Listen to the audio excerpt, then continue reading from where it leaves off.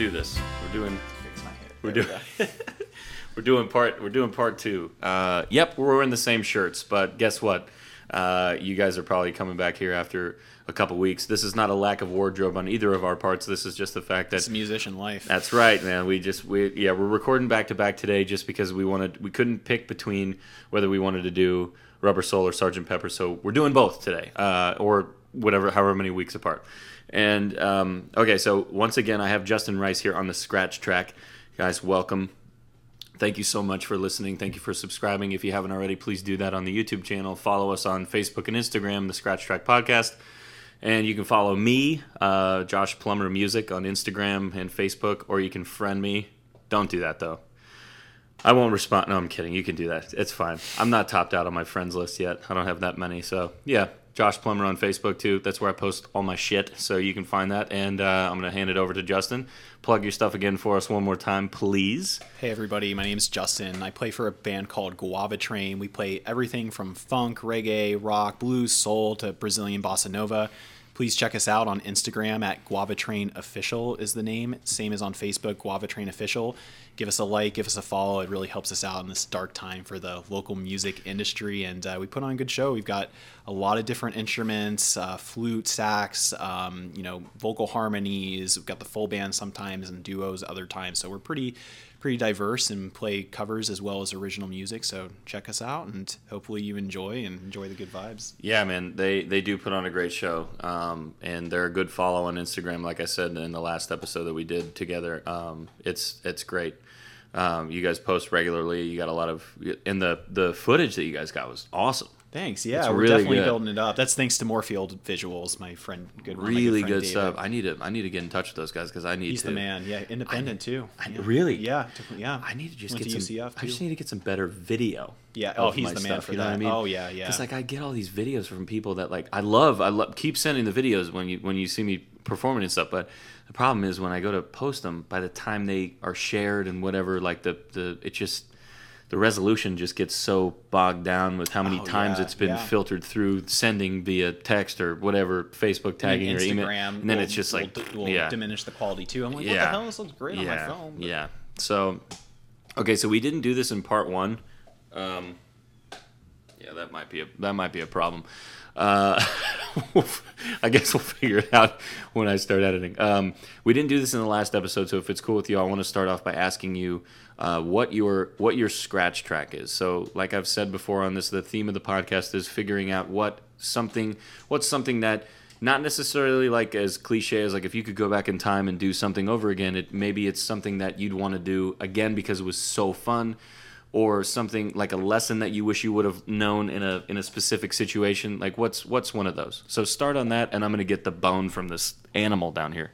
Yeah, if I had to think about what my scratch track would be, it would be learning that if you want to be successful in music and make it your career, you don't have to be famous for that to happen. I was always under the impression that you had to have really tens of thousands of followers and active listeners to be able to scratch out a decent living. But here I am, CPA, and I'm learning that a lot of these pretty good musicians who aren't the Shakiras of the world, aren't the Ed Sheerans of the world, they're making more money than I made when I was a CPA. So I think that, number one, I wish I would have known that, you can make money off of doing something you love, even if it sounds unusual or unorthodox, and to just go ahead and pursue it, because you only get one chance at the card game that is life. You can't change the cards that you're given, but you can change the way that you play them. Mm-hmm. You can change them, but that's called cheating, and we don't like that. So you got nobody likes a cheater. Nobody likes a cheater. Yeah, I agree with that too, man. I remember hearing like about local bands when I was a kid and going like, oh, is he famous? Are they on the radio? And my mom's just like, no, he's just in a band. He plays at the bar. I'm like, what? So I was like, man, that's a hard life. Yeah, I was like, whoa, yeah. So sorry about disappearing. Dixie was chewing on a bone. I got to get that off there because there was a lot of snapping and stuff. But don't worry, I'm not depriving her of food. She's just choosing not to eat today. So I decided to give her a treat because she was being good during the recording. And now she's being bad. She's being loud. So now she's just going to sit and probably beg and try to get this thing back from me. She's being cute. Ma'am. Hi. I love you, but we can't do this right now.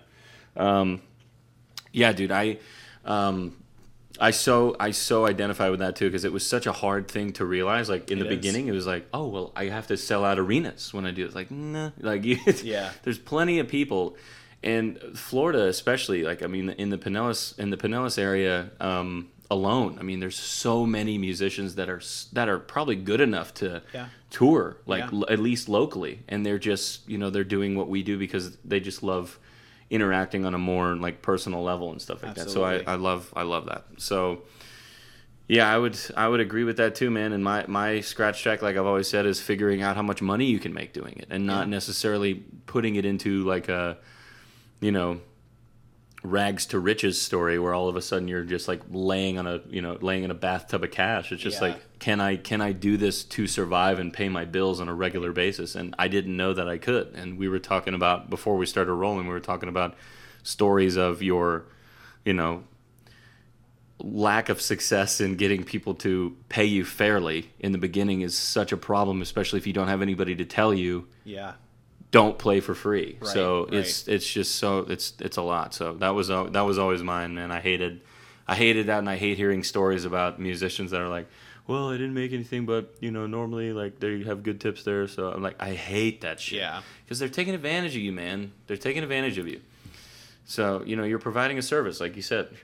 If you provide a service, you should be compensated for it. They're doing the same thing. They're providing you a service of alcohol or an environment or an atmosphere or food or whatever it may be, and they're getting paid full price for it. So the musicians should be getting paid full price as well. I totally agree with that. Oh man, it's sickening sometimes, but to the places that keep it fair, thank you so much. Thank you for keeping us alive. Thanks for taking chances on us. Yeah, for real. You guys are the best. So all right, so is there so I love too. We didn't talk about this in the last episode, but I love the fact that when you play live solo, that you and your dad jam together. Absolutely, yeah. Do you guys play a lot together, like in the house? We do, not as much as you would think, but we do. We do like to jam, especially with the acoustics. And we like to do harmonies. We sing a lot of Beatles, and what's really been a big influence on my music and the way I play with other people has not just been my dad, but his brothers and one of his good friends who he played with in high school and college, who's like a brother to him. And when they came down for reunions, when I was in high school, because they all live outside of Florida now, when they'd come down and just jamming with them and learning how to improvise and how to put your own spin on a different cover and how getting along, and they would record themselves too, and just like seeing that and how much fun and joining in and improvising, that was a big influence. So to answer your question with a lot of fluff, yes, we do, but not as much as you'd think. And a lot of our influence comes from I just think that's so cool, man. I've played a song with my dad one time, and it was such a crazy experience. Like you get to share the stage with the guy that like bought you the first guitar and like, taught you the first thing about music, and it's just like, wow, man, it's a really powerful experience. Even though we were playing in an open mic setting. But your dad's played at the Troubled Waters open mic before too. Oh yeah, I coaxed him into playing one time, and I was like, "Holy shit, this guy can play!" Yeah, because you told me it was like, "Yeah, he'll." You told me John, right? John, yeah. He was like, I was like, "Hey, John, Justin said that you wanted to play a couple," because you told me like, "Go over there and talk to him. He'll play a couple for you." And I was like, I remember he did "Friend of the Devil," and I was like, you know what? I've never even tried to look at that song, and then that was what got me into looking at that song to play, and I was like, interesting, yeah, because it's always something that I've heard and I know it. I know a little bit of the Dead. I don't know a lot, but I know that song. Obviously its popularity is enormous, and the real fans probably hate it because that's the only one that people don't. That's the only one that people know that don't go to the shows as frequently as they do, but. It was a great song, and he did a really good job of it. So I was very happy to have him there, man. He's a talent too. Was guitar his only instrument growing up, or did he do piano too? Did he ever sing? Well, obviously he sang, but like, was he singing in bands? He sang in church. I mean, like I don't think he wasn't in the choir, but he would sing like in Sunday school and stuff. He knew, I can't remember the name of the horn, like beluga horn or something like that. The flugelhorn? I don't know. It's like a mini tuba. I can't remember the name. Baritone horn. It's not the French horn. Okay. I think it's baritone horn. Okay, yeah. And from there, one of his brothers taught him guitar, and then the basics, and he just learned the rest by listening to the vinyl and taking the needle and putting Yeah. it in and rewinding and Yeah. and trying to get things just right. And he's a by-ear player. I think that's why he has so much soul. And Yeah, that's awesome. Yeah, I can definitely tell in the style that he plays too that he's definitely he just likes to kind of feel the vibe of the song and kind of take it for what. And I think you do a lot of that too with Matt and in the band too. You guys do a really good job of improvising and taking what the song is giving to you at that point. Because I'm sure like Matt's a super talented player and so are you. When you can kind of get a vibe of the room, like, oh, they're, maybe I'll give them some of this time, and then like the next time you play the same room in the same song, it's a completely different vibe, completely different solo. So that's what I love about going to see you guys and hearing you play at only the open mics, unfortunately, but the stuff that I've seen on social media or whatever, I really enjoy watching you guys go through a super unique set list and making everything like making it a guava train experience. So I like that a lot. That's cool, man. I enjoy your guys' sound. Thanks, man. If I didn't, I wouldn't have you on here. So that's the whole thing. No, I'm just kidding. I'm kidding. So we're gonna. I wanted to spend a lot of time on this album. So if you don't mind, we're gonna dive into this early, if that's all right with you. Yeah, absolutely. Let's do it. Because I know you know a lot about this, and I know a little bit. Full disclosure again, you remember I'm not a big Beatles guy. Don't know a lot. I know the basics. I'm very intrigued by their rapid success and their, extremely undeniable popularity within anybody. I mean, dude, people that don't know one Beatles song can still tell you that they exist. Yeah. There's a lot of bands that can do that, but there's not many people that know. Like, the first thing I think of when somebody says the Beatles is just chicks going nuts and then like getting out of cars or planes or whatever and just like people crying seeing them in person. Yeah. Like, they're like, oh my God, he's right there. Like that. That's what I see when I see the Beatles. And obviously their musicianship is no joke. I mean, I didn't get it when I was a younger musician. I would always be like, I don't understand. Like, why are these guys like, you know what I mean? And then I started to listen more and started to get into more of their concept stuff like Sgt. Pepper, and then obviously revisiting Rubber Soul and some of the songs on there, like Norwegian Wood and In My Life, like we were talking about in the last episode. Going back and revisiting that as a musician now that plays and has spent time in the studio, you gain a whole new respect for like what they were trying to do and how they were able to capture so many people in a time where it wasn't really like a volatile time, but it was still very questionable to still listen to this type of music from the older generations. You know what I mean? Like it was still frowned upon to listen to like rock and roll stuff that was talking about. Yeah, this was still like the heavy music of the time. Yeah. So it was like, what are we listening to? Why this is the devil's music, that stuff, and it was crazy. So when was the first time that you heard this all the way through? Like all the way through. Really through. Experienced it. It was probably, it was in my bedroom. I remember my dad. So the way to kind of back up for a second, the way I got into music, like listening to music in general, was very chronological. I started with like Mozart and then kind of found my way into jazz, and then I made my way to the Beatles, and I tried to listen to them chronologically as best I could. Mm-hmm. So a few months after I was listening to the Beatles, I knew that this was going to be a big one. My dad told me Sgt. Pepper is one of the most influential albums of all time. So I kind of wanted to save it, you know what I mean? Because for me, I was experiencing, it was like a new release. I didn't want to listen to them all at once because then, I wouldn't have anything to look forward to. And, from the very first track into the second one, it was really cool how they like took this concept and made Sgt. Pepper. And then they have all these really psychedelic, trippy kind of sounds throughout the album.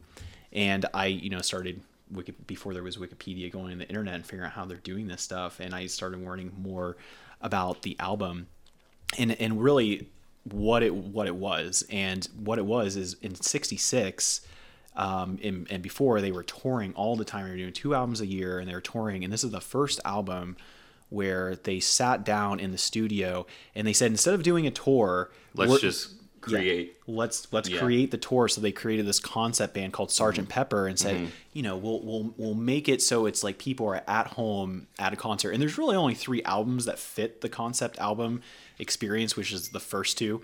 Sgt. Pepper, and then with a little help from my friends, and then Sgt. Pepper reprise at the end. Mm-hmm. But it was the first time in history that a band came out with a concept album. So this is any concept album that's comes after. This is really kind of the genesis of that. You know, you think of David Bowie, he's like a concept artist, right? You know? Right. And versus Ziggy Stardust, right? Right. So one thing. So speaking of concept stuff, so what I've heard and what I've read about this and what I know from,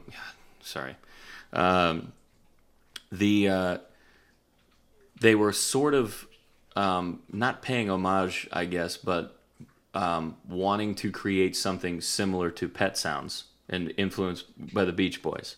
I think so. Yeah, I know that they were. That was a wild album too. Yeah, nuts. They were into that, and there was obviously some stuff on here that kind of it's a tip of the cap to that, being like all the animal noises on one of the final tracks. Good morning, the dog whistle and things like that. Yeah, so it was just interesting to me because I didn't understand how closely, in not only chronologically, I didn't realize that Pet Sounds was before this either. Yeah. And I didn't know that they were fans of like the Beach Boys and stuff like that, because at that time you don't think that music can reach as far as it does, and then it does. Like ignorant young kids like us don't realize that you could still branch out back then 50, 60 years ago and still figure it out in a way that we still can do now in a much smaller sense, obviously, but it's really cool that they were influenced by people that were not as popular as they were, but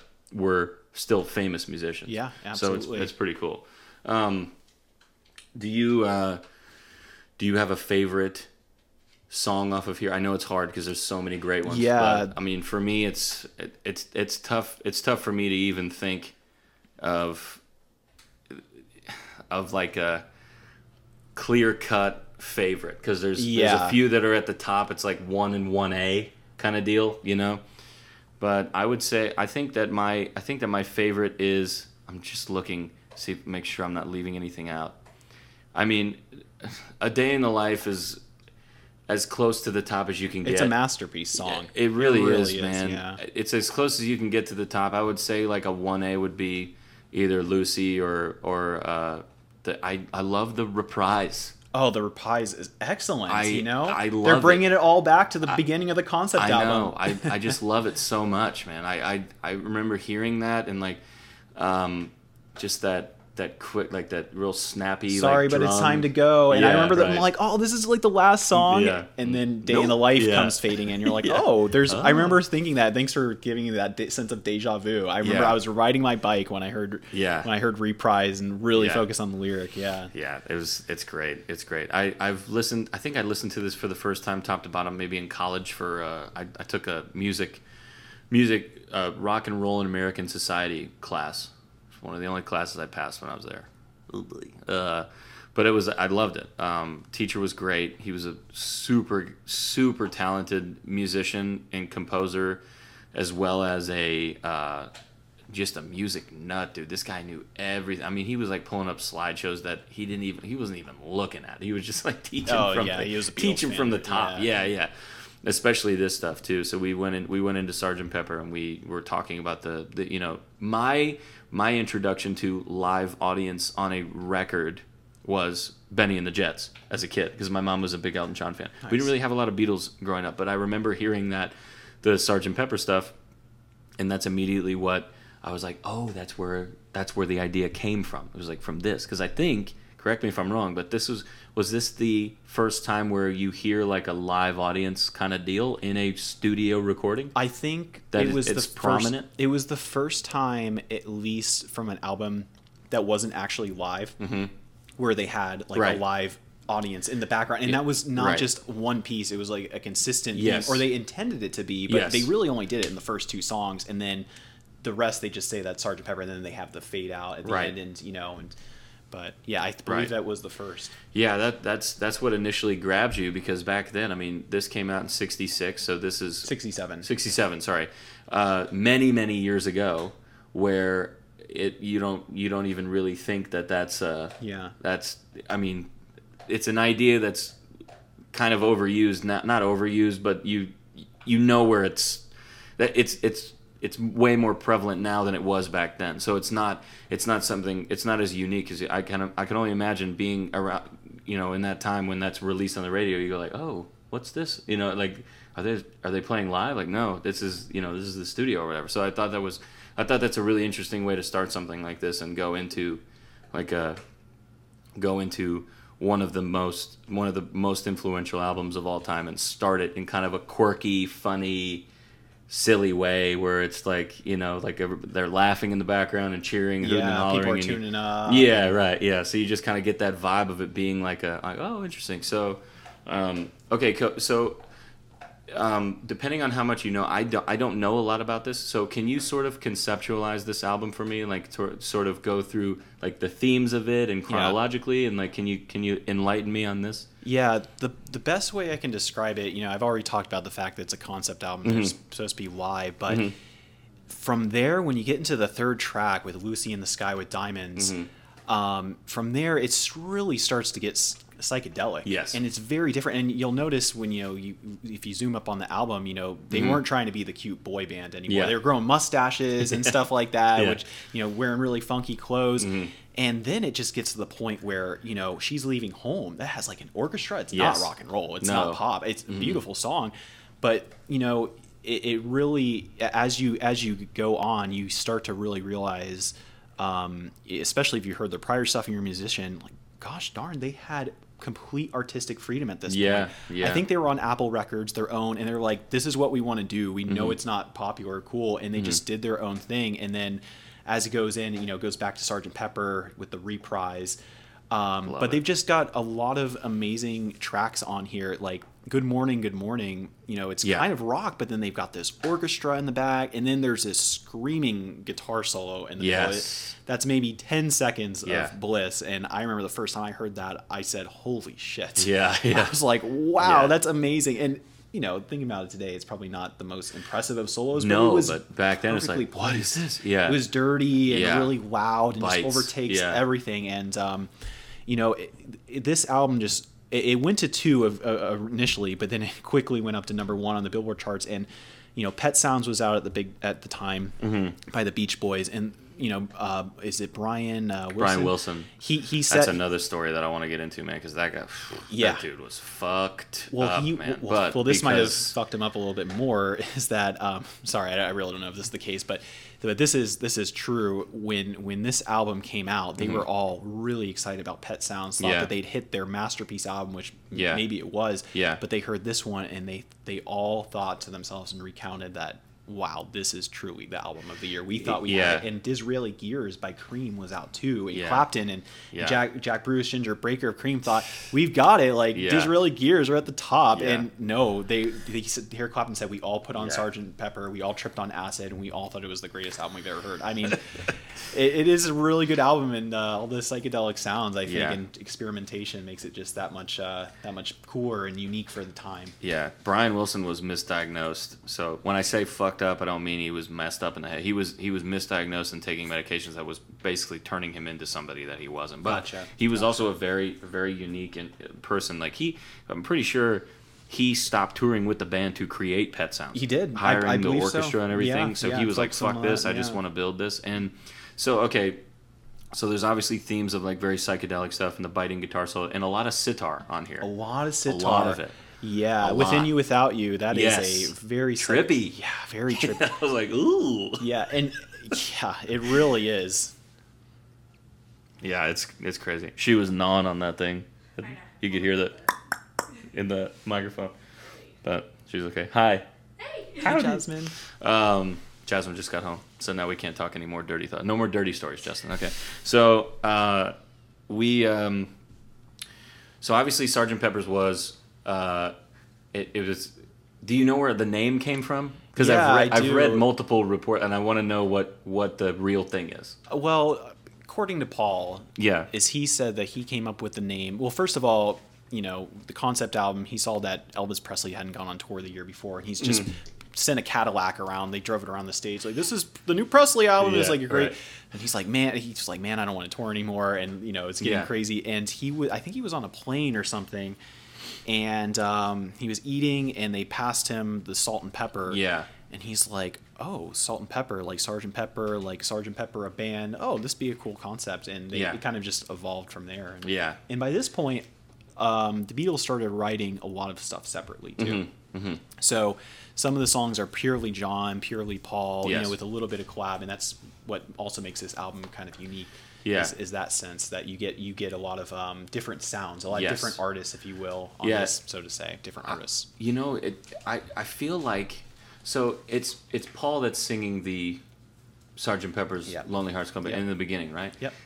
He's got such a high register. I know that he doesn't. I mean, he probably does get a lot of credit for this. This is just me being a dumb just listener for the first time. But I was listening to this last night and revisiting it, and this morning as well, to prepare for this. I'm like, his voice is really, really good. It is. I mean, it's like he's got that perfect combination of that grit, that high register, and he's not screaming, doing the whole metal screaming, but it's up in that high register. So you go from that to, is Ringo the one that sings lead on, or who sings lead on Little Help My Friend? He does, right? That's Ringo, yeah. So he does that, and then Lucy in the Sky with Diamonds is John. So you go bang, bang, bang. The top three on that is three completely different sounds. Yeah. Which I think is so cool that they were able to do that. And that was one of my favorite things about listening to these guys growing up, is that you step out of that box of that normal instrumentation of all right, drummer stays back there and shuts the fuck up. The bass player's not doing anything but, just providing a backbone. The lead guitar player is only going to play lead, and then you have the singer and he's everything, and then that's it. But it was it was double leads, for years and years and years, and everybody's like, what are they doing? Yeah. It's they're changing your life. That's what they're doing.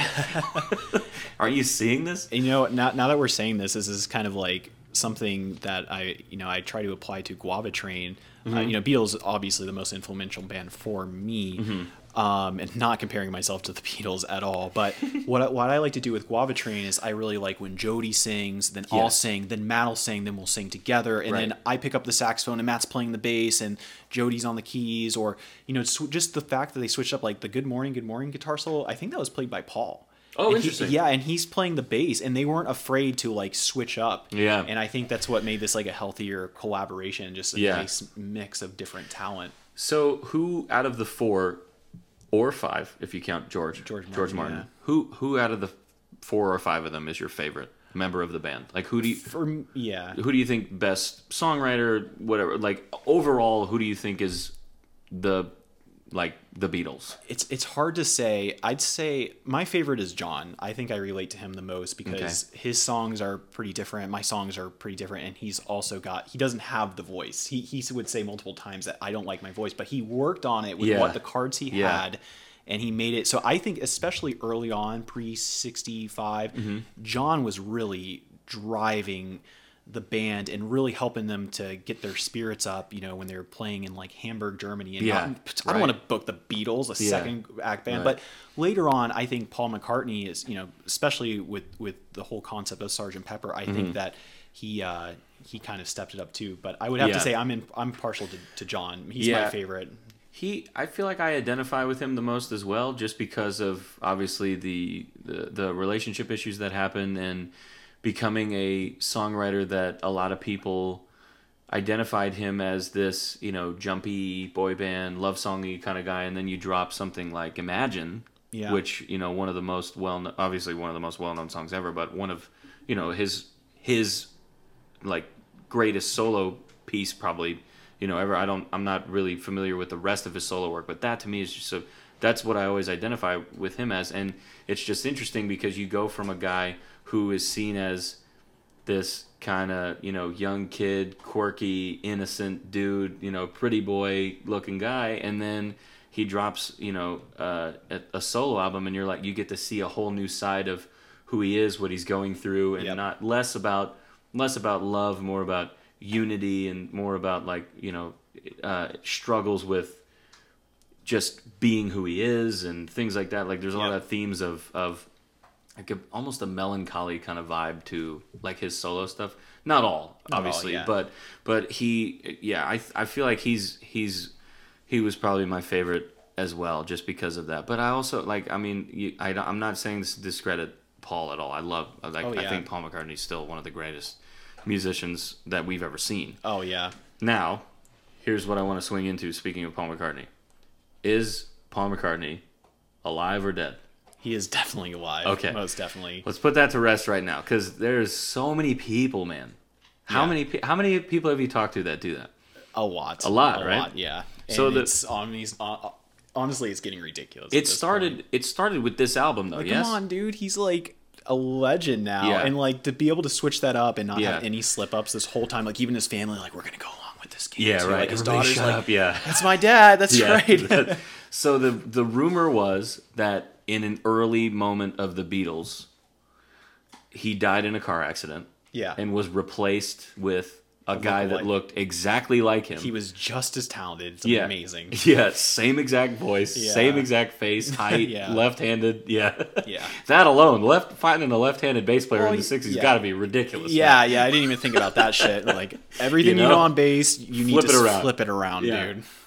You want this, right? You want Yeah, this. You want to be one of the Beatles, or do you want this whole thing to collapse? Because it's just a house of cards, buddy. I don't know if I Flip can it around, okay? I don't know if I can play left-handed. Do you know how much ass you're gonna be getting? Okay, I'll figure it out. So yeah, that was always a thing that I would hear about this. And so did it start with this album when the rumors kept like coming around? Because I know like the whole thing about A Day in the Life. At the end of it, you hear it backwards or whatever. Oh, You Paul hear is Paul is dead or dead something or like that. all that stuff. Have you heard that? Have you done it before? Have you picked up on anything? You know, I probably have.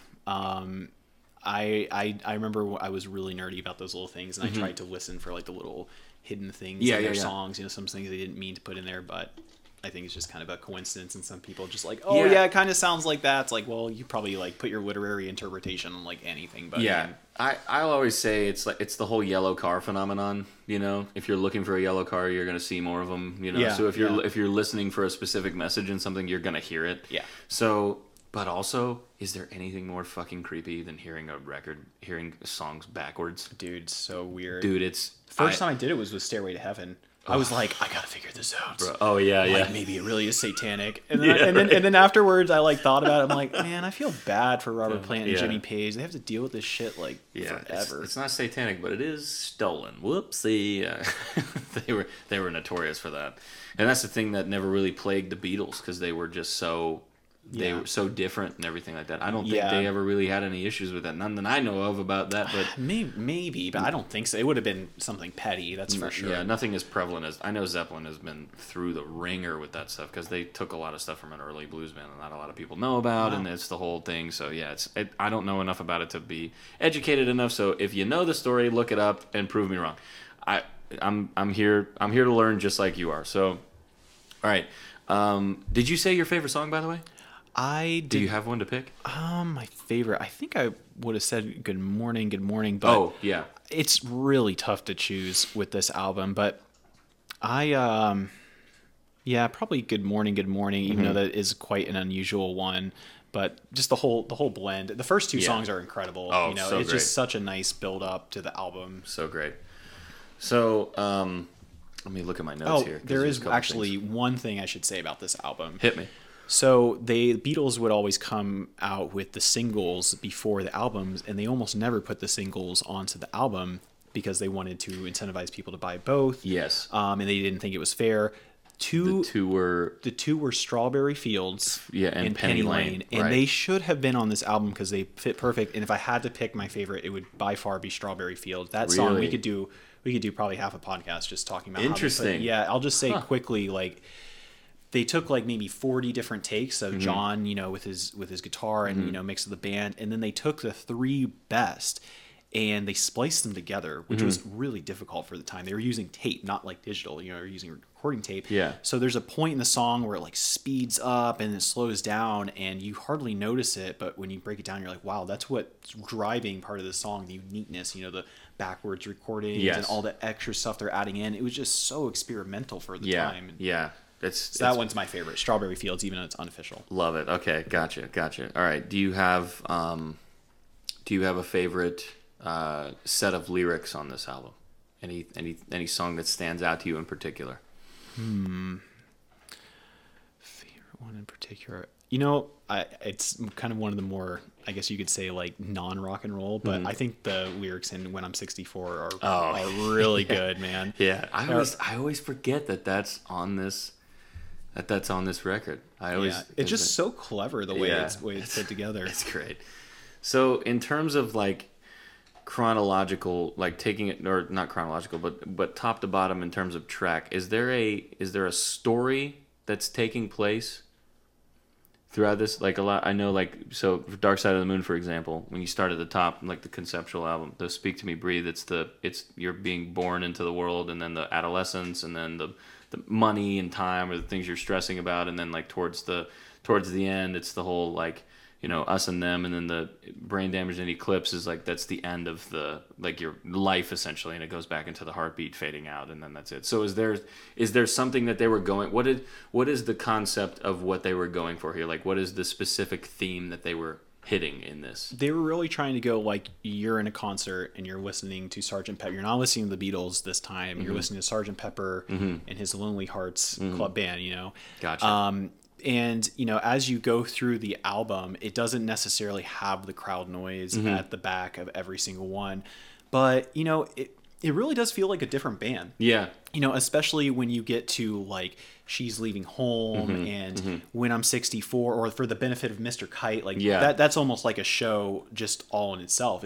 They're talking about Mr. Kite, and they have all these really psychedelic sounds of going up and down. And then at the end, they kind of tie it all back in together. Right. And they're like, hey, sorry, but it's time to go. And they have their kind of their encore. Yeah. And it all accumulates with the noise and that one, you know, piano chord coming down, just fading out, and just, I love that. them being you know, cheesy at the end with the record. I don't know if you've worked in the very, very end, the last 30 seconds. It's, what does he say? What is the thing like, that's I wouldn't repeating? have any other way. Right. I don't know what he's saying, but it's just weird. I can't imagine like all these people like Eric Clapton like tripping on acid or whatever, or, you know, wasted, and they're like, oh, that was a great album. And all of a sudden, I wouldn't have any other. Like, you think that like the album's skipping or something, and you know they just like put that shit in the fuck with people.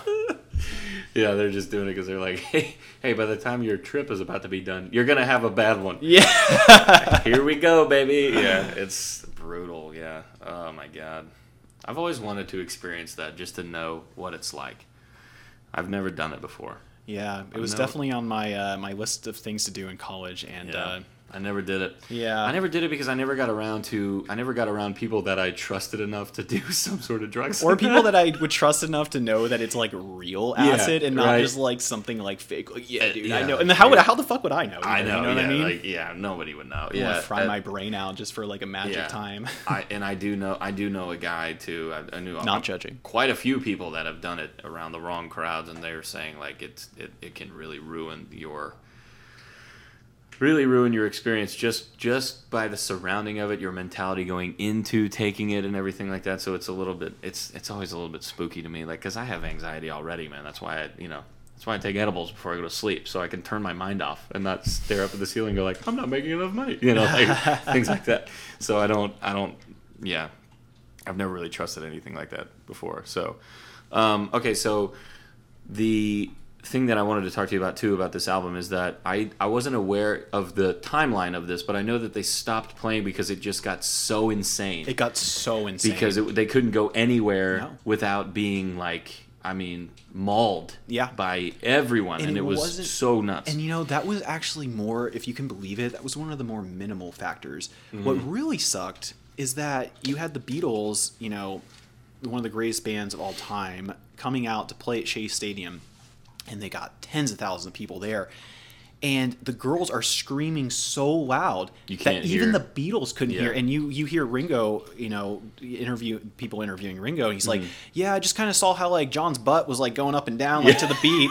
And that's like what I knew. And like John, you know, in interviews be like, oh, instead of I want to hold her hand, I'd say I want to hold her gland, like talking about like her breasts, you know, like because nobody would know. And they were bringing out these. That's funny. The big 100-watt Yeah. Vox amps, and they'd Yeah. have 10 of them for Yeah. a whole fucking stadium. Yeah. And it's just overwhelming to the point where they're just like, Jesus. this is not fun. That's so wild. And because of the contracts they signed, they weren't making a lot of money, and they're like, we're having a lot of fun in the studio, and they're just over it. Man. They're over. It was only a few years of like 2.5, 3 years of Beatlemania in the U.S., but that was just enough that they're like, Yeah. we can't do this. Yeah, and I know that there was also stuff going on with like they were getting threats Oh yeah.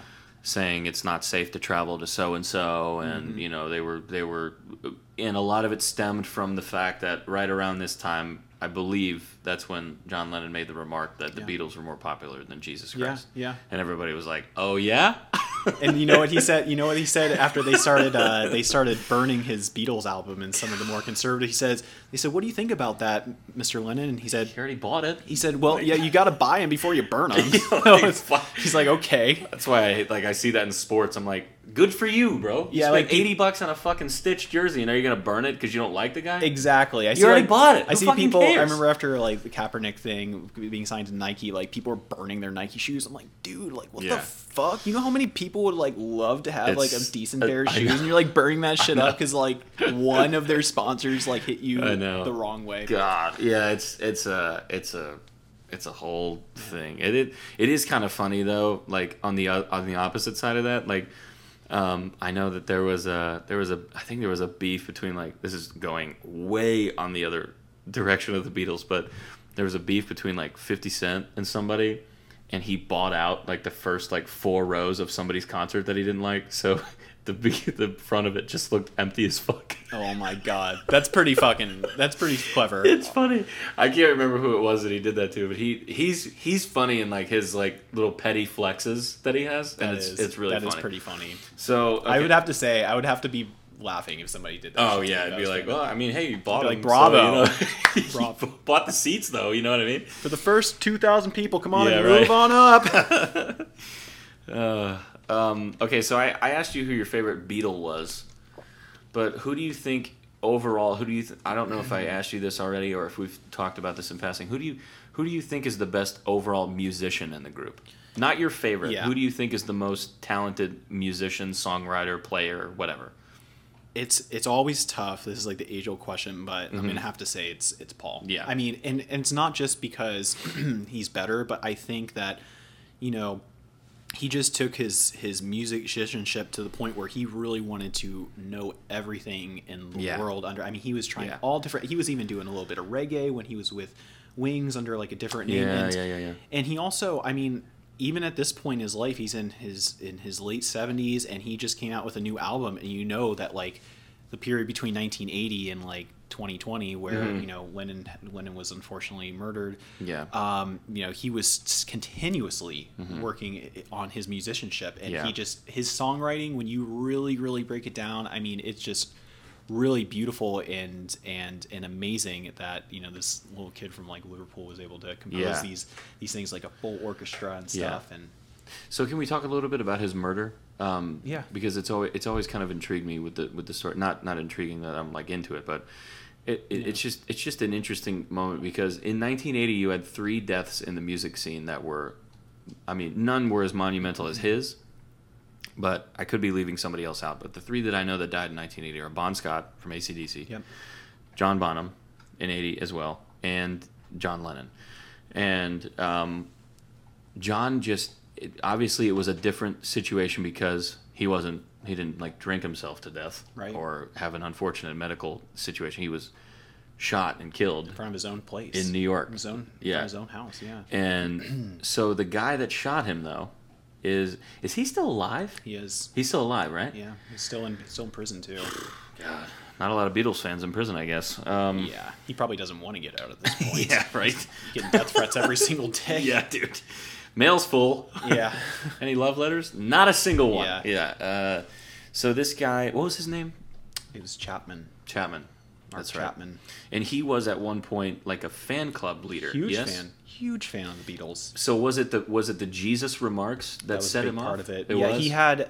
I mean, from what I've read about him, you know, Jeez, man. it really shouldn't be giving the guy, you know, too much Yeah. free advertising. But Yeah. you Of know, course. he seemed to have some kind of personal conflict with himself, and of course, and what's ironic is he actually met Lennon a few years with intending to kill him. Wow. And the story is, and there's a picture of him with Lennon. I think it's from this moment. He was outside the Dakota, which is that beautiful penthouse, right on Central Park in New York City, and he asked Lennon to sign the album, and Lennon's like, of course, and signs it. Is there anything else I can do for you? Like offering, and like this guy is like there to kill him, and he decided not to. So he was just too nice and couldn't do it. He couldn't do it, and for some reason something happened, something clicked where he said, "I got to finish the job," and it was a terrible moment. And I've talked to a few people, including my dad, about this. Because for me as a fan growing up, Lennon had died almost 30 years before, right? Mm-hmm. And it was just really unfortunate that and that's why I didn't want to listen to all the albums at once. I wanted to be like keep it separate, so I could experience it. I get it. And I think what really pained people is the fact that these children of the '60s were like, it made me feel like I had grown up, but not in a good way. To know that not only are the Beatles not here, this music I grew up with, but there will never be a Beatles again. And losing someone like that, people, it was big, man, because there was always that possibility. God. And the stuff alone they were doing was still so good. Good. I've never obviously back then there was a lot of deaths in the music industry that like rocked the world because it was so bad. Obviously you have Lennon that was murdered, and you have Bob Marley. Yeah, I think he was 81 was the year he died too. But he was shot at many times. Really? Yeah. Wow. And Dimebag Darrell got shot on stage from Pantera. Yeah. You get a lot of these guys that are just nuts, that just hate it so much that they just can't handle it. But yeah, Bob Marley's death is a little bit different because you always talk about people like what he's known for. You always see like, it's just some stoner chick has a poster of Bob Marley in her thing. Not because she likes the music. And I love Bob Marley, but he was a very flawed individual, as was Lennon too. Yeah, if we're being fair, as was Lennon. Yeah, and the thing about Bob Marley was that he had like cancer in his toe. Yeah. And they were like, "Look, we can cut this off, and you're done, man." He's like, "Nah, man." And he's like, "Nope, that's just the way it's then supposed to go." Foot, and we're like, everybody's like, "Dude, don't do this." Yeah.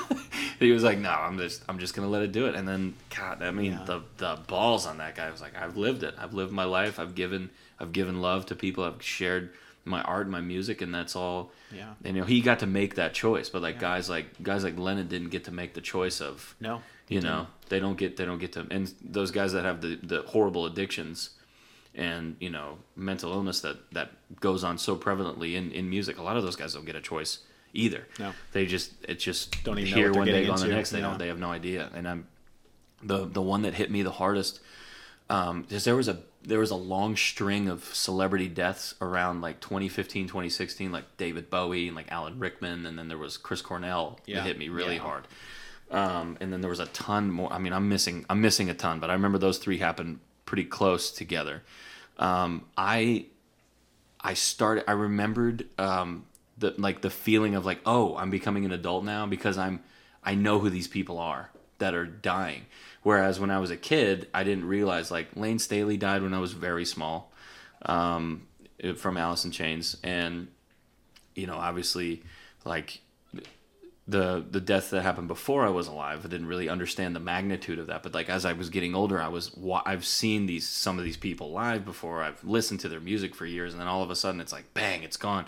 And that is so heavy to deal with, like, as a kid. And the fact that John Lennon was one of those guys to those people. I mean, he was one of the biggest musicians to ever live. Yeah. And that happened like just like that, like bang. One day he just walks outside and then that's it. Yep. It's over.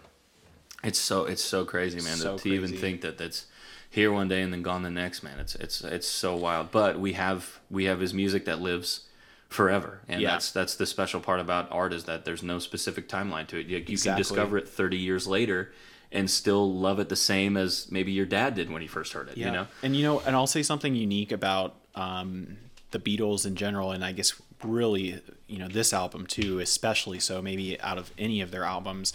I remember when I was speaking to my grandpa on my dad's side, I was probably 12, 13. I was really getting to the Beatles, and I told my grandpa, I'm like, Grandpa, I'm like, the Beatles, they're going to be around forever. People are always going to love them. And he's like, with his wisdom, he was like, well, I've said the same thing about like these artists too. And he's probably thinking like Frank Sinatra, Louis Armstrong, but the fads pass. I'm like, I don't know, Grandpa. Yeah, I don't know. I think this is really going to stick around. And now that I'm an adult and now I can really think clearly about it, it's true. The Beatles are going to be considered, if they're not already, like the Mozart of their time. Oh yeah, 100%. When people think back into like pop music and like recording in general, they're going to think back to like Sgt. Pepper if they're going back into history. They're and even generations after me are getting into it. And I'm like, wow, it's like self-sustaining at this point. It's incredible how much influence music, 12 notes, just 12 notes, can have on it can make people cry, make people laugh, make people want to boogie. And it's incredible. It's really crazy though, man. I mean, I feel like it's very important to educate yourself on where things started and where it came from, and a lot of it came from the Beatles. A lot of songwriting that we still use today came from that. Yeah. A lot of popular formulas of how to get on the radio are still that. A lot of the lyrical content it's still that. It's love songs, it's drug songs, it's with a poppy, catchy backbeat, good, solid harmonies, and the instrumentation of bands also they were a big part of that too. Oh yeah, because it was a lot of the bands around that time. It wasn't a specific like 4-piece. Everybody had their job, and then the harmonies and everything like that. Those were, I mean, they were big at a time, but it was like a lot of 10 years before they're coming out. You have a lot of like standard jazz stuff. You have a lot of blues guitar players. You have a lot of like rock didn't really exist. There wasn't really that stuff. There was like a lot of loungy kind of stuff going on and orchestral, but it wasn't necessarily like a basic rock instrumentation of 2 guitars and a drummer and a bassist. At least not in the mainstream. Exactly. Yeah. So it was you have that formula that worked forever, and it's still used today. So it's they were a band. They are a band that I respect heavily now, and I'm like, I don't pretend to know a lot about them. I've said it before on this episode and the first part. I don't know a lot about the Beatles. I'm not a Beatles nerd. That's why I want to have somebody on here that knows a lot about them and is like geeks out with like the little intricacies of like the totally Easter eggs. Like I love listening. Me. I love hearing that about people because that's how I am with certain artists, and I enjoy learning about this. So that's my favorite part about doing this podcast is to not only revisit artists that you love, but also to educate yourselves on stuff that like maybe you see in passing and go like, oh yeah, okay, but then you dive deep into it and it's like, oh wow, this is really interesting. Yeah. Because like the last time I listened to this album top to bottom was years ago. Maybe it might not have even been in one sitting either. So it's just interesting to go back and listen to it, and that's the whole importance of vinyl too. Is You're stuck. The way you listen. Yep. You have to be invested in it. Yep. That's why I love it. Yeah, and that's something I think we lack nowadays with, obviously iTunes is like defunct now, but with Spotify is that I feel bad for some folks who don't realize the magic of listening to a whole album or at least like big chunks of it, because sometimes, especially in this case, the album is like meant to be listened to all in its entirety, or it's just cool to listen to its entirety so you can compare it to other albums and be like, wow, that's what the artist was like trying to do or going through at that time. And it's cool to get, and you don't get that perspective when you're just listening to greatest hits like all day. Like, oh, I want to experience like the Rolling Stones, so I'll put on greatest hits, and all you get is like Satisfaction. Yeah, right. Get some of their their that's why stuff. I don't know. I started my vinyl collection about a year ago, and other than like Legend, obviously Bob Marley, I don't really have any like greatest hits stuff, because I feel like that takes away from what they were trying to do as an artist. Like I'm struggling with that right now because we're going into the studio tomorrow to finish up one of the singles, but I'm trying to make it as chronologically accurate to kind of take you through where I started, what I felt, where I was, and where I am now, with the exception of some sort of like anthemic stuff that needs to go at the top and bottom of the record. Man, I can't wait to hear it. It's gonna be fun, man. But it's also a little nerve-wracking for me because number one, I'm a perfectionist and I know what it needs to sound like, and when it doesn't, it kind of gives me a little bit of like anxiety. I'm like, oh, I just always want it to be the best that it can be. And Steve Connolly at Zen Recording, he does a fucking phenomenal job of making me sound way better than I actually am. And Keith does the same thing, man. He lifts me up and he breathes life into these songs that I sit here playing in a dark room, some of them crying, some of them not, but like most of them I play alone by myself, and I bring it to him and he just immediately is like, I got something for this. I got a motif for this. Yeah. So it's just, yeah, I'm struggling with that as a musician now, because when I put the EP out, when I put Before You Dig out, it's not something that like is sort of it's a story in a sense. It's got its themes and whatnot, but it's not something that I like. It's only 4 songs, so there's not really much to it other than a few songs that I wanted to put on there to like kind of let people know like what I am. You know, so now that I have the freedom of doing like a full 13-track record, Yeah. I want to make it count, you know. So, and that's the thing. Like a lot of Steve is also he's a big Beatles guy too. He loves the '60s Nice. music, man. He's awesome producer. He loves all that shit, man. He's a super talented guitar player, very knowledgeable producer, mixer, master. I mean, he's great, man. I'm looking forward to going back in and working with him tomorrow. It's gonna be fun. But okay, so last question. Is this your favorite album by the Beatles, and by how far is it in the lead? I don't know. Is it not? I've been asking myself for years which one's my favorite, and I listened to one. I'm like, this one's my favorite, Yeah. the best. And then I listened to another. I'm like, maybe this, because they're all so different, but it definitely has a special place in my heart. I would, yeah, it's probably number one, if not close to Yeah. it. Yeah, I need to do an appropriate dive on their back catalog before this stuff, and because I obviously know songs, you know, I know like I'm a little bit more familiar with like the Abbey Road stuff, and like Abbey Road's an you know, incredible great, album. Incredible. great, yeah, and I, you know. See, now I'm thinking like, is that the number one? Yeah, right. Like, maybe that's my favorite. Maybe that's the best. That's tough, man. That's how I am with a lot of artists. You're like, oh, you go back and revisit an album, you're like, oh, but maybe this is good too. You know, Yeah. it's always right around there. But I was really excited that you picked these albums, because I was hoping that my hope is when I bring guests in to do this is that they don't, like, obviously I love talking about stuff that I know about. This makes me look a little bit smarter than these 2 last Beatles episodes did. But you did great, man. the most fun thing for me is learning about music that I typically wouldn't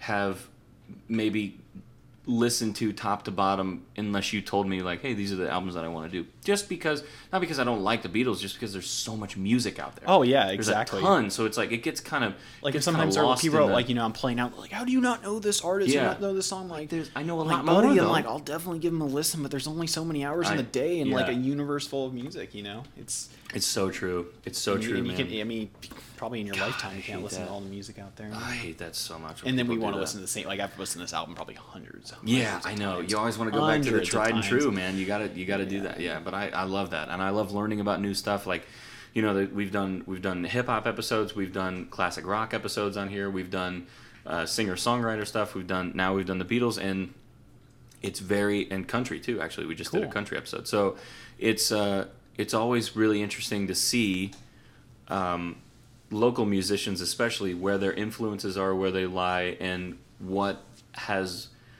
what's given them inspiration to take that dive into playing in front of people. Yeah. And being like, well, you know, I really love this. I think we can capture some good stuff because this album spoke to me in a way that, you know, gave me the courage to go play in front of people, you know? Yeah. So I love learning about that. So me too, man. So music's all about. It is. It's a journey.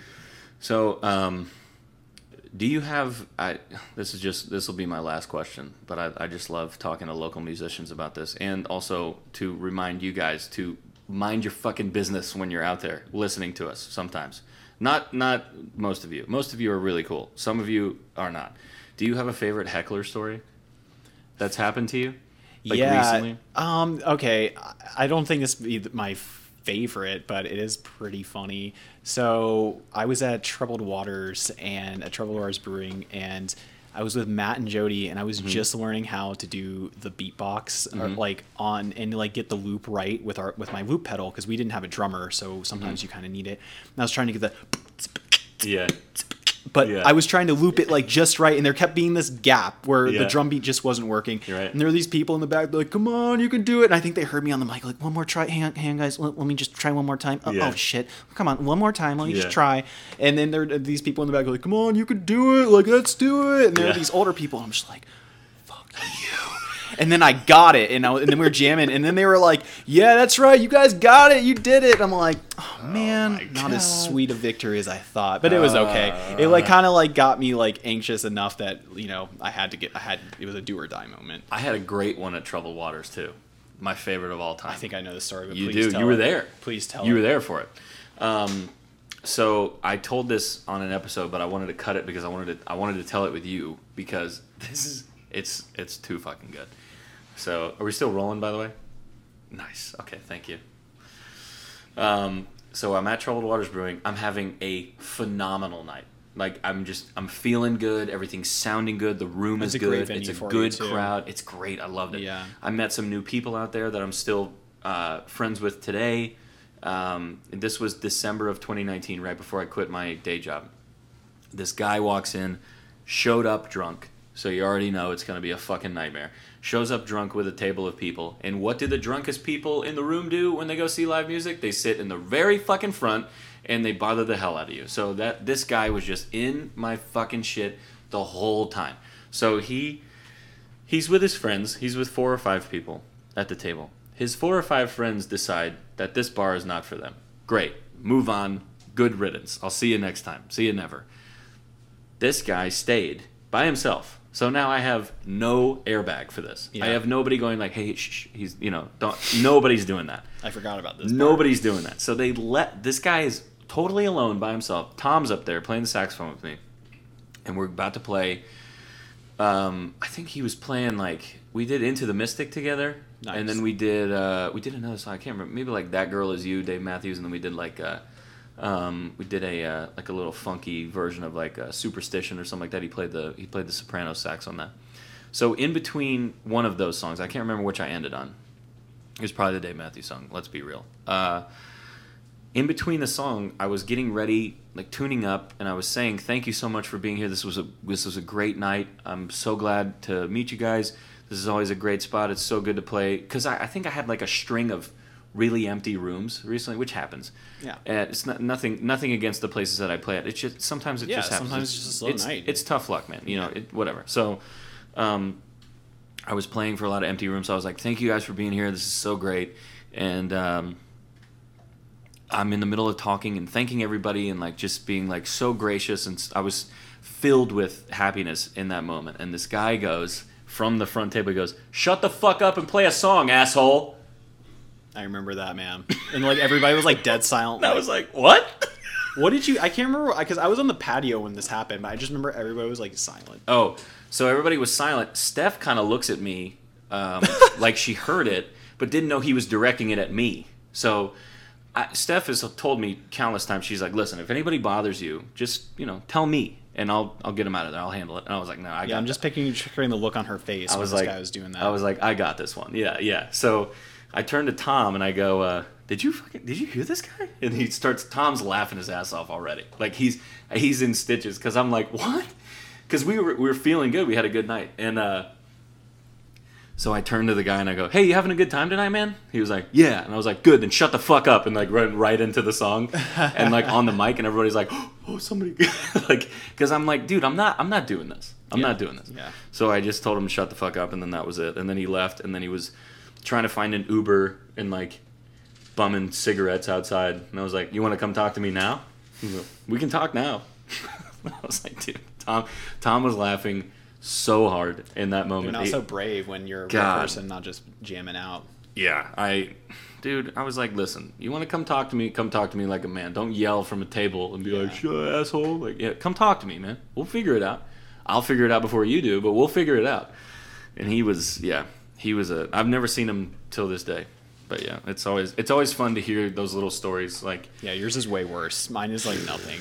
Oh, I've had so many people though, man. Like I call, go bye, have a good practice. Jasmine's going to coach. I love you. I love you. Bye. Why didn't she say it back? I'm just kidding. I'm kidding. All right, now that she's out of here. All right, let's wrap this up. No, I'm just kidding. Yeah, I've had so many wild moments that happen to me. Where like, do you ever have a fan interaction and it just takes you back a second? You're like, did that actually just happen? Oh yeah, I think like the best like what? One of the best compliments I can get as a musician is when people are dancing to our music. Yeah.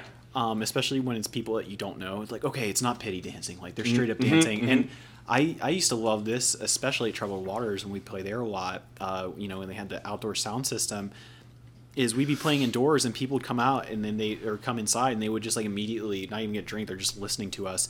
And then we'd like be like 15 minutes and like, okay, like we're going to take a short break. And they're like, oh no. And then they come up like, we were not going to come here, but you guys sound so good. We had to come in. And you're like, God, thank you. I feel like a rock star. That takes you back in a way where you're like, oh man, I'm doing something good. Thank God. Yeah. I always love hearing that where they go like, man, I wasn't going to stop in here tonight, but we heard you from the street. We wanted to stop in for a beer. Like, thanks so much. I'm like, that's the kind of stuff that like makes you keep coming back, man. Because for every guy that tells me, the one guy that says, shut the fuck up and play a song, asshole. Yeah, there are 99 other people that go like, thank you so much for your music, man. And that's what keeps you coming back. Now, the heckler stories are way funnier, but but yeah, I've met so many people through this that I wouldn't have met otherwise, which is such a obviously it's like working in a place where you just got lucky and got a job at, or like I still have some of my friends from my first job back here when I moved back home to Tampa, and it was I still keep in touch with those guys for forever, but music is such a universal language to everybody that it's and not only that, but the fact that like people that do what you do and play in front of crowds and deal with the same bullshit that you do with not getting paid and people bothering you and like all the intricacies of the sound problems that happen in certain rooms, everybody's there. We're all kindred spirits. Like it's happened to everybody. Yep. We've all played for free. We've all been talked shit about. There's people that come in there just to fuck with you. Just they're being dicks to be a dick. But at the same time, there's also like a community of like we're trying to make a difference in the only way that we know how. Yep. What the hell is that? You hear that?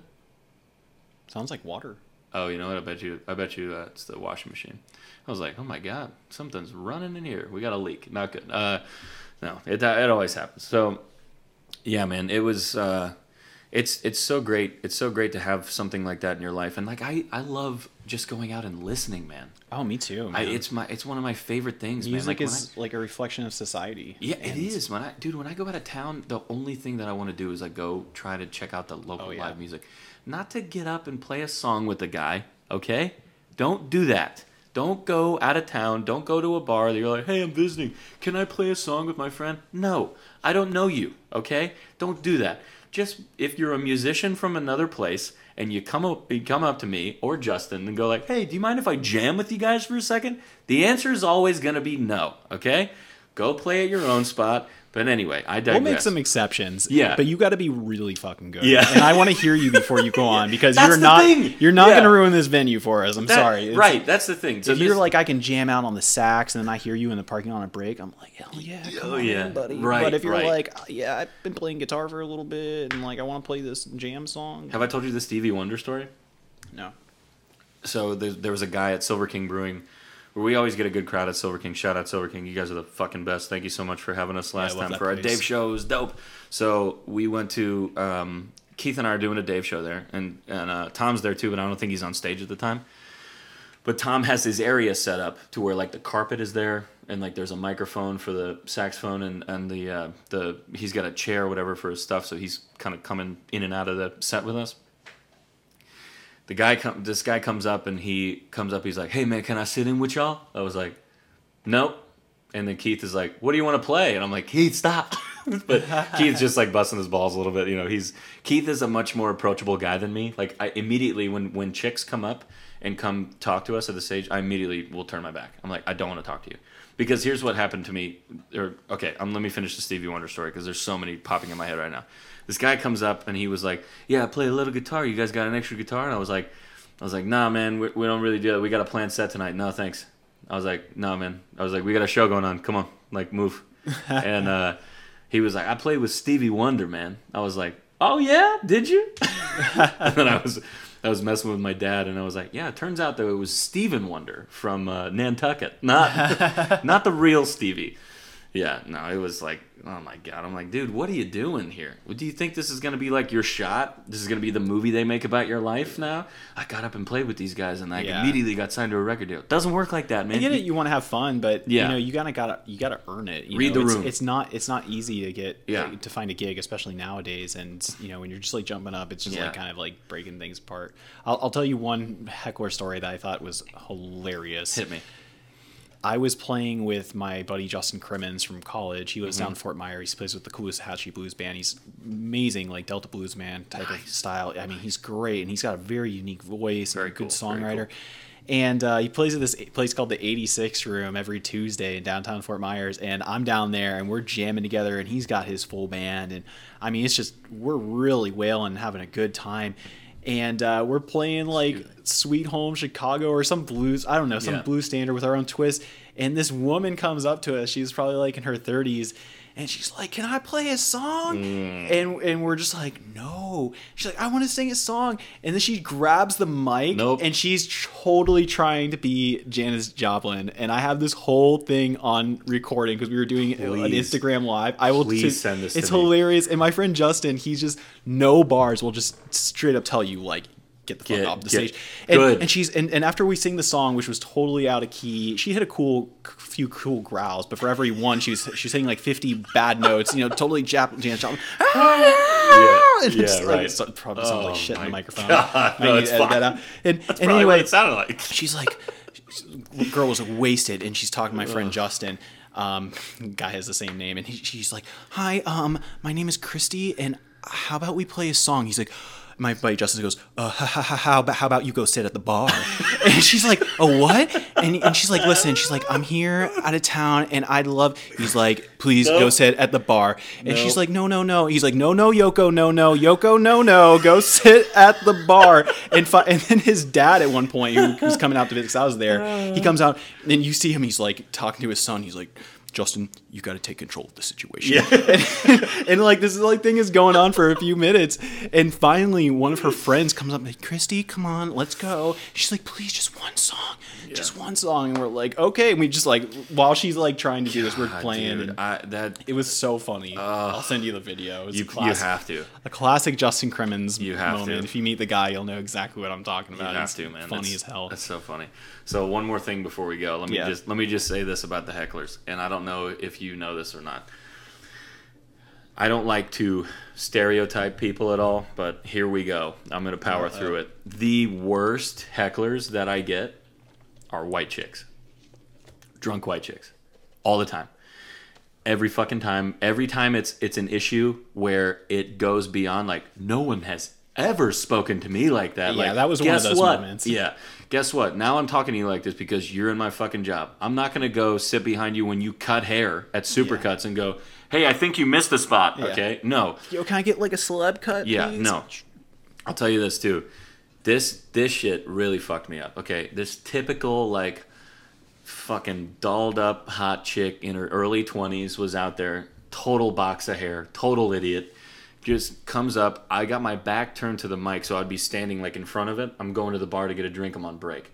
She comes up and grabs it like this and goes like, "Hey!" Like starts singing the song that was on the jukebox. Probably Friends in Low Places or Mr. Brightside or Brown Eyed Girl. Pick a fucking song. One of the white girl anthems, okay?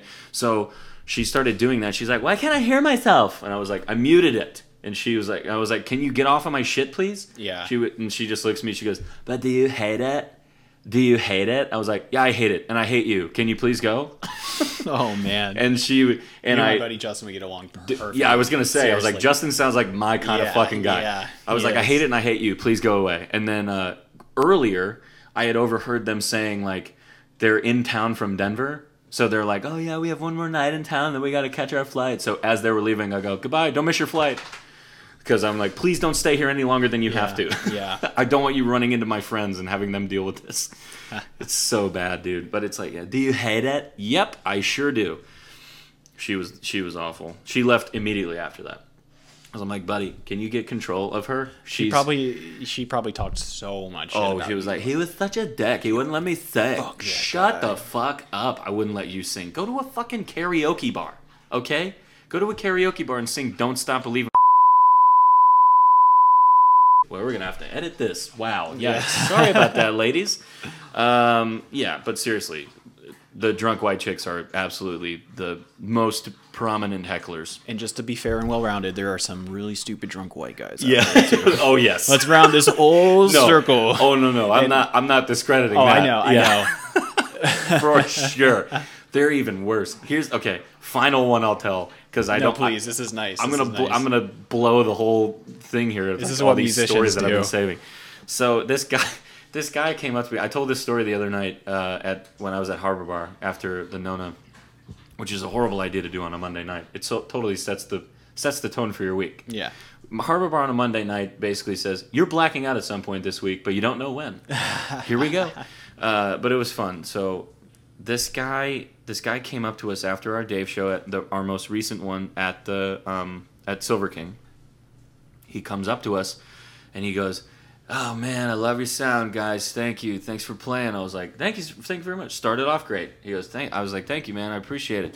Thanks for listening. Thank you for being here." And he goes, "You guys sound like that band. They're like an indie Irish folk band. What's the name of the band?" I was like, "I don't know. Figure it out before you come up and talk to us." He stood there for 2 minutes trying to think of the band name in the middle of all our cables, and we're like unwinding and goes, I was like, Keith is like, "Oh, is it these guys?" And I was like, he's like, "No, it's, I don't know. One of the guys has a brother in another band." I'm like, "What are we doing here? Yeah. Can you get out of the way? Think of it or look it up on your phone. You got a fucking phone in your pocket. Go do something about it." Like, we're sitting here staring at this guy like, "Are you going to come up with anything at all?"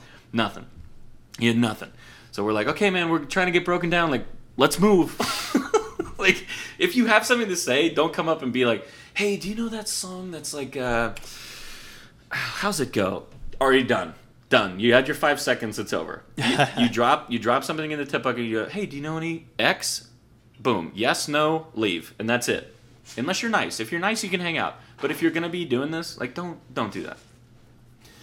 It's insane. I could tell these stories for days, man. But also, I am so fucking fortunate to do what I do, and I love what I do, and I love going to do what I do. From a CPA who used to practice, it's a lot. I will take a heckler any day over 100%. somebody calling you and saying, "Hey, I'm going to make a big problem out of something that will not turn out not to be a problem," and the person probably knows it's not going to be a big problem, and the next thing you know, you're working through the weekends on that problem, and then it gets to Monday, and it's like, "Oh, that actually really didn't matter."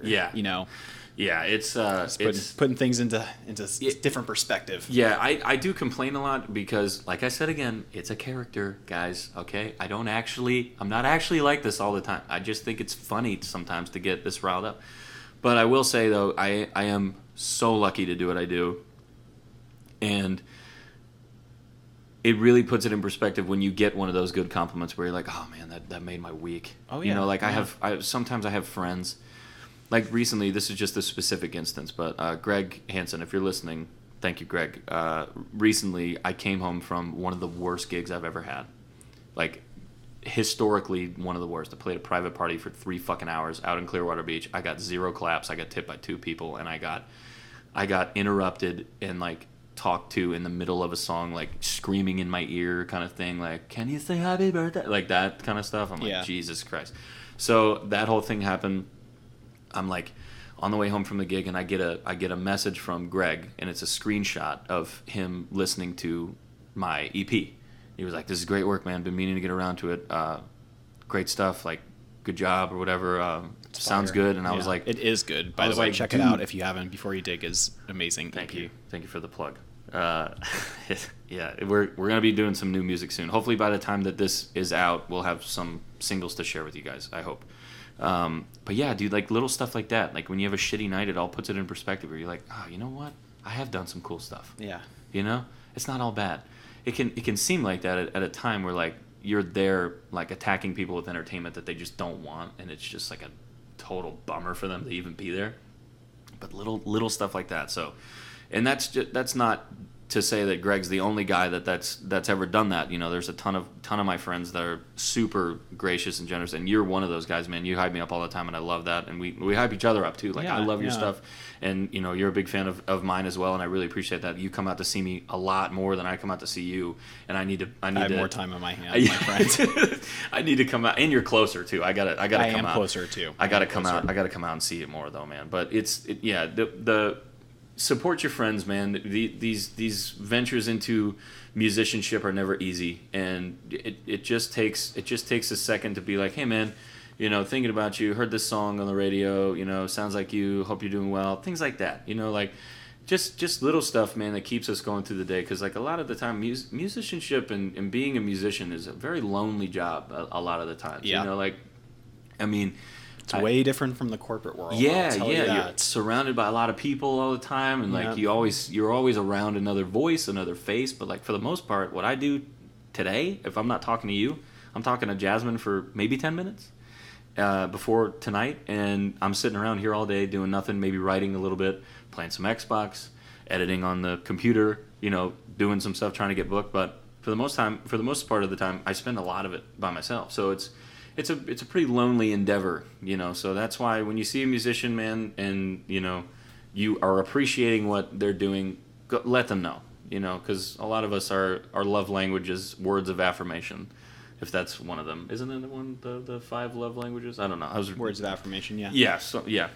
Probably. A lot of us love that. So, yeah, thank you for supporting us, man. You got anything else before you go? Can you plug your stuff again, please? Yeah, it'd be great. And any shows coming up in like the springtime? I think this will be out. Yeah. Then, so. All of our events are on our Facebook page at guavatrainofficial.com. Nice. At guavatrainofficial is our tag for Facebook, and you find us, like us on the events. You'll see all of our upcoming shows. We'll be playing at Crooked Thumb, at Three Daughters, Trouble Waters Brewing. We play at the Nona Slice House a lot. Definitely check us out on Instagram and follow us if you can at Guava Train Official. It sounds very vain, and it kind of is, but those follows and those likes, if you want to help out your musician friends, it's an easy way to go about it. The difference between 500 versus 1,000 followers, it can mean huge. Big money for us. And check us out. And if you have a song request or whatnot, please let us know, and hopefully you enjoy and. Only get you to boogie. Only Brazilian bossa nova requests. Yes, we actually the coolest gig we did before the pandemic. We played a wedding down in Miami, and it was a Brazilian wedding, and it was freaking amazing. Dope. Yeah, it was, and we really busted out the bossa nova on that one. It was great. That's awesome, man. Yeah. Well, thank you for being here, man. Thank you for talking. Thanks for having me, man. Beatles and hecklers. Thank you so much, man. This was a blast. Yeah, and thanks for listening, for everybody that listens. Yeah, dude. Thank you guys for listening to both parts. This is the second part of our Beatles dive. Maybe we'll do Revolver or Abbey Road or some solo Lennon or McCartney or something like that sometime soon too. I would love to do that again. This was a lot of fun, man. Thank you guys again for listening. As always, subscribe to our YouTube channel if you haven't already. Please give it a share. Let your friends know about it. We're still growing here. We're building, but we're going to get there. Thank you for those of you who have already liked and followed our Facebook and Instagram pages. That is the Scratch Track Podcast. Our Gmail is the scratchtrackpod@gmail. So if you want to send us an email, if you don't do the whole DM thing, our Gmail is that. And that way you can send us an email of what musicians you want to have on here, who you think would be a good guest, what album you think would be good to dive into. And also, lastly, my name is Josh Plummer. I am a local musician around the area too. So if you haven't followed already, please do. Josh Plummer Music on Instagram and Josh Plummer Music on Facebook as well. And I got a little EP out. And hopefully by now, Honey I, the single off of The Elephant Rope, will be out soon. Whoops! I just said the title. Yikes. Now we have to cut. Or not. Or maybe it'll be exposed. So that's the first single off of the album that'll be out soon. So Thank you guys for listening again. And this is Justin Rice. Make sure to follow him and go see the Guava Train. These guys put on a hell of a show. We will see you next time in a couple Thursdays. Bye.